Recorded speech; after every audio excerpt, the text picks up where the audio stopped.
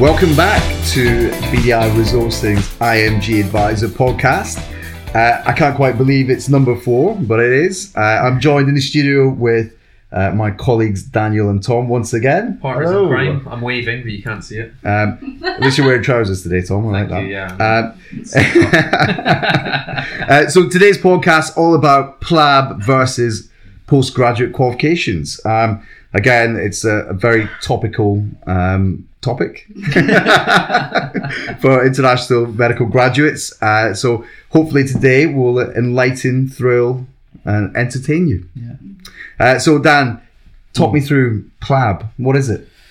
All right. So the first option you've got in terms of demonstrating your medical knowledge to the GMC is PLAB.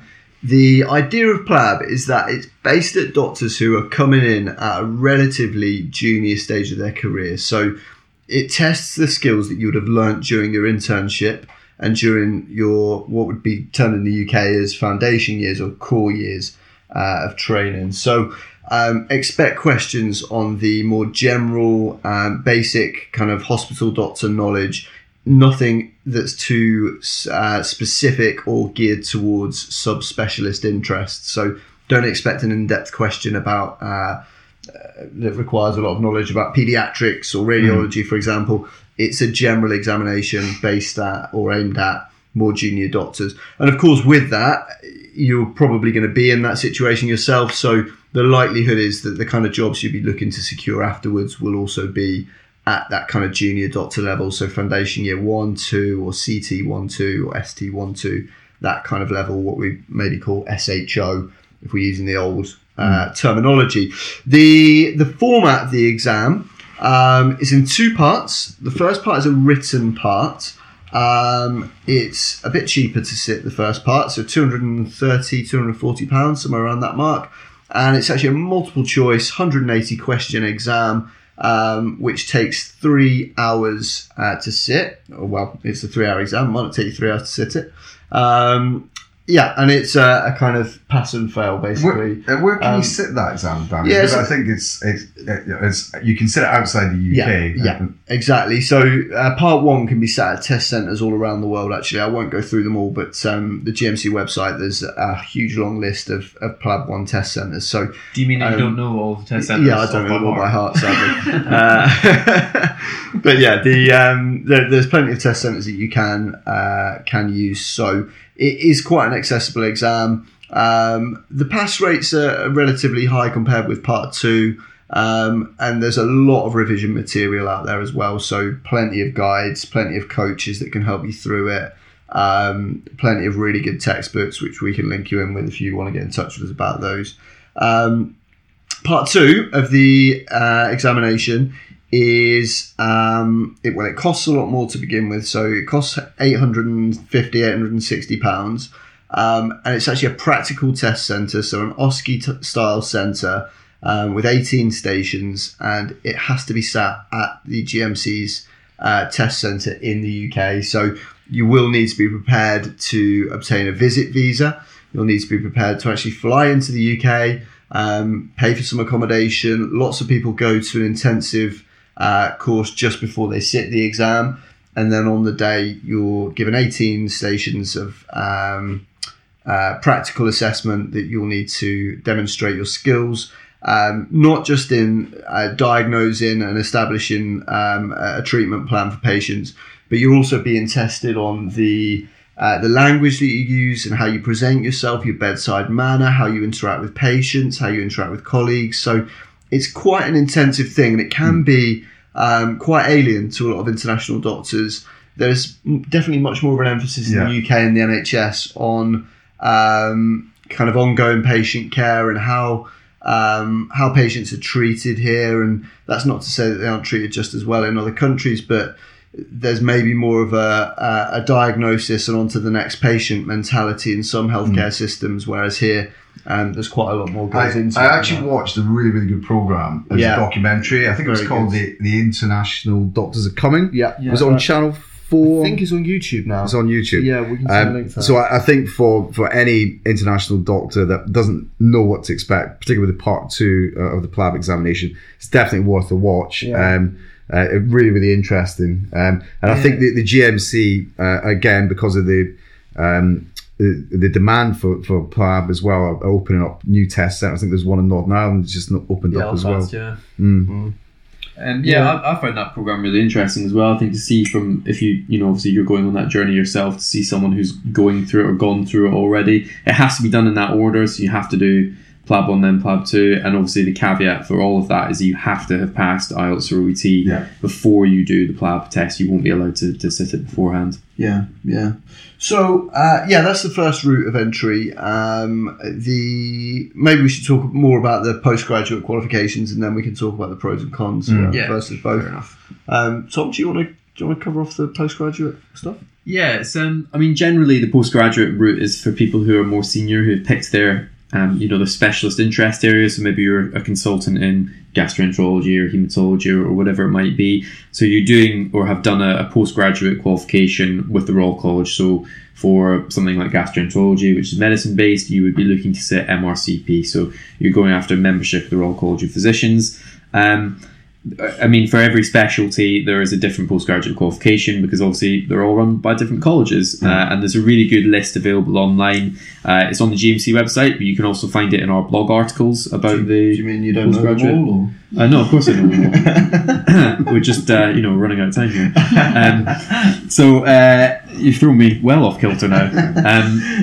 So you basically you're a specialist in one area and you've done whichever qualification you need to do. There are equivalent qualifications that are recognised by the GMC. So, for example, if you're an anaesthetist, you would do FRCA, which is the Royal College UK equivalent. But you do have the possibility of registering if you've done EDIC, so European Diploma in Anaesthetics and Intensive Care, or EDIC, which is the European Diploma in Intensive Care, or another one, FCPS Pakistan anaesthetist is recognised as well. So definitely get a good idea of whether or not you hold or are pursuing a qualification that is recognised before you start venturing down the PLAB route. Obviously, with the postgraduate qualifications, they will take a lot longer to do, just the very nature of when the tests are. Can you give us a kind of rough timescale, Tom, from your experience with speaking to doctors? How long would it take from start to finish to complete MRCP, for example? You're looking at least 2 years. 2 years would be a good run. Obviously, because of the way that the PLAB is structured and how accessible it is, you could, in theory, do that within 12 months if you hit the right timeline of when the exam dates are. But for the postgraduate qualifications, this is a much larger time commitment and a much larger financial commitment as well. The costs for the exams are obviously variable depending on which ones you're sitting, but by and large, they will all be much more expensive than the PLAB route. I guess before we go on to the sort of pros and cons, it kind of is a pro. If you are doing the postgraduate route, then you are much more likely to get a specialty-specific job. The reason being, and the sort of main thing that a lot of UK hospitals are looking for, is that you are sitting an exam that a UK trainee would be expected to pass. So if you are applying for a haematology job and you've passed MRCP or FRC path, the clinicians who are interviewing you already know that you have a benchmark, a baseline of clinical knowledge that they would expect from a UK doctor, because they themselves will have done that exam. So they know exactly what's involved with it. UK-based doctors, and largely they're the ones who will be doing the interviews for these posts in the NHS, they've never sat PLAB in all likelihood. There may be exceptions to that, but the chances are they haven't. And they also don't know about the healthcare systems in every other country. So even if you've done FCPS Pakistan for anaesthetics that I mentioned earlier, an anaesthetist in the UK will have no idea what's involved in the curriculum of that, what the structure is, what it takes to pass that exam. So if you can sit a UK postgraduate qualification, do it. For some of them, there are test centres for MRCP, for example, overseas. But the OSCE part, the final part, or PACES for MRCP, will usually be in the UK. So there will still be a degree of financial commitment for travelling and accommodation and applying for visit visas and all that kind of stuff. So it's more complex, but again, it's aimed at more senior doctors who are further down the line in their careers with their specialties. So I guess to give the comparison in a nutshell, then we're saying that PLAB is based at more junior doctors and the postgraduate routes are more senior doctors. PLAB is probably slightly cheaper. Yeah. Would we agree? Yeah, definitely. On the whole, but postgraduate qualifications vary depending on which one you're sitting. And we would probably say that in terms of time constraints, PLAB is a slightly quicker route of entry, potentially could be completed within a year if you were really intensively learning. Whereas postgraduate qualifications, even for a UK doctor, that's a 2-year commitment during their core training. So certainly for an international doctor, I would set aside a 2-year period unless you're incredibly confident. Definitely go onto the website for the different Royal Colleges, depending on your specialty, and have a look and get to know it, because for things like radiology, there's a ballot for the final exam. So there's 3 parts usually to each of these Royal College exams. There'll be like a multiple choice or a short essay question based first part, and then there'll be a more intensive written exam as the second part, and then the final part will be that sort of OSCE practical. And for radiology 2B, because the course is so limited and it's so oversubscribed, there'll be a ballot for international doctors. So you might have to wait. I know of radiologists who have done the first 2 parts. They've done part 1 and 2A, and they've had to wait 2 years on a shortlist just to get a shot at the final exam, and that doesn't guarantee that you'll then pass it. So just make sure you know what you're getting yourself in for. Yeah, I guess it comes down to how personal circumstances, how quickly do you want to get to the UK. I think having the Royal College qualification, if you're a more senior doctor, obviously is going to help in terms of getting you interviews at good trust. But as Tom said, with certain Royal College qualifications, there are huge backlogs in terms of waiting to get onto the kind of final exam. So PLAB route may be viable to go down. You can still work as radiology. You can still work as a consultant in the UK via PLAB if you've been a consultant for 10 years from overseas. It's not going to stop you working as a locum consultant. You don't have to have the Royal College qualification, but obviously it's going to help in terms of kind of getting a good position in a good hospital. Yeah, absolutely. Good. Are there more questions, Gabby? Yes, we have 3 questions on this topic. So if I have 3 years of sole experience within a specific specialty, should I do PLAB or a Royal College qualification as a junior doctor who wants to relocate in a few years? That's actually a good question, because I guess, again, as Ryan said, it depends on your individual circumstances. You're probably at that threshold where you could do either, and it depends on what your plans are. If you're planning to come to the UK and you want to go into core training and you're going to come in as an SHO or a more junior doctor, I think if you want to come quickly, PLAB is probably your best route. If you want to come into a very specific specialty position at a higher level, maybe you want to go down the route of doing CSER rather than trying to go into core training, which I think is a topic we'll maybe come on to a bit later. And that's the way that you want to work towards becoming a consultant, then the postgraduate qualification every time is going to be better. I think if you were to ask a doctor who's looking at CVs in the NHS, what would they prefer? They will every day of the week prefer the postgraduate qualification. If they're put side by side, if you have a doctor with the same experience, with the same background, one of them's done PLAB and the other has done a postgraduate qualification that's recognised by the GMC and Royal College, they will always pick that second doctor. So you will give yourself much more opportunity if you go down that second route. I guess you just got to balance that as well with how well equipped you feel you would be to pass those exams, so you might want to come in at the more senior level, but you might not quite feel ready to sit the Royal College examination, for example. So it's worth balancing. Absolutely right, Dan. And again, I've had placed doctors into the NHS that have 10 years experience, got the Royal College qualifications, but they want to start as an SHO, ST13 because they want to get used to the NHS, how it works, the local protocols, etc. as well. So it really does depend on the individual. If you feel confident going straight onto a tier 2 rota, for example, then it's entirely up to the individual. But I don't want to keep coming back to it, but again, this is probably another part where working with an agent as a partner can really come into its own, because it's so dependent on the individual situation. It's really, really beneficial to send your CV to a recruitment consultant, and I would caveat that by saying a recruitment consultant that knows what they're talking about and that is experienced, and to get some advice which is tailored to your situation. Unfortunately, on the podcast, we can only kind of talk quite generically. But if you need specific information, get in touch with somebody and ask them for some help, and we'll give you some advice whether or not you come to work with us or not. A very diplomatic answer, wasn't it? I'm always diplomatic. Yeah. I guess following on from that, you might not have too much advice that differs, but I've got a surgeon here that's messaged in saying that they chose the PLAB route, but they have 8 years experience within surgery, but they're finding it difficult to get a job, both junior and senior. What advice do you have? Sure. I guess I wouldn't. They've made the choice as to which path they wanted to go down, so they've gone down that PLAB route. They should probably gear their applications towards more junior roles, I would first and foremost suggest, because I think that is an appropriate qualification for that level. So I think that's probably a good starting point.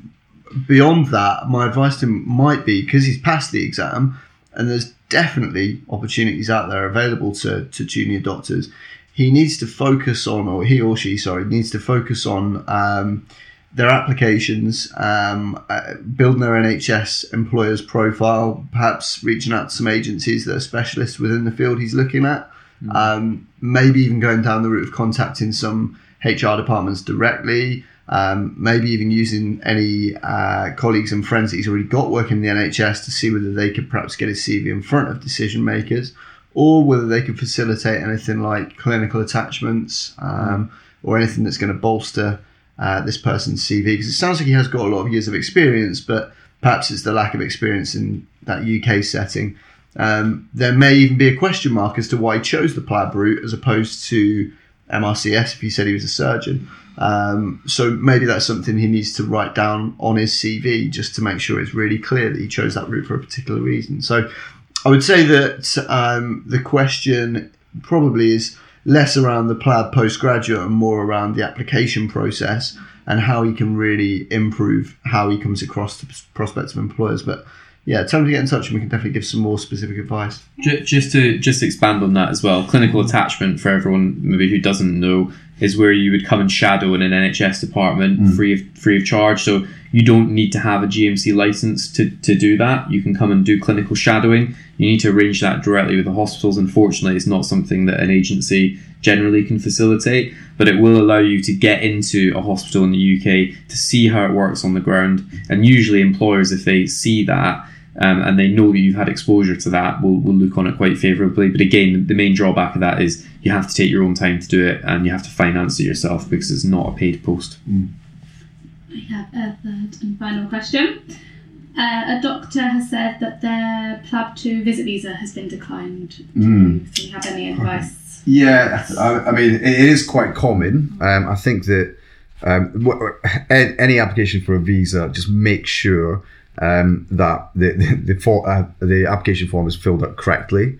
I think one of the big issues is regarding who's going to be funding your trip, how you're going to support yourself whilst you're in the UK, what accommodation have you booked. I think it put together a real comprehensive statement or letter to actually attach with your visa application, reasons for coming to the UK, all those types of things. I think that's really important.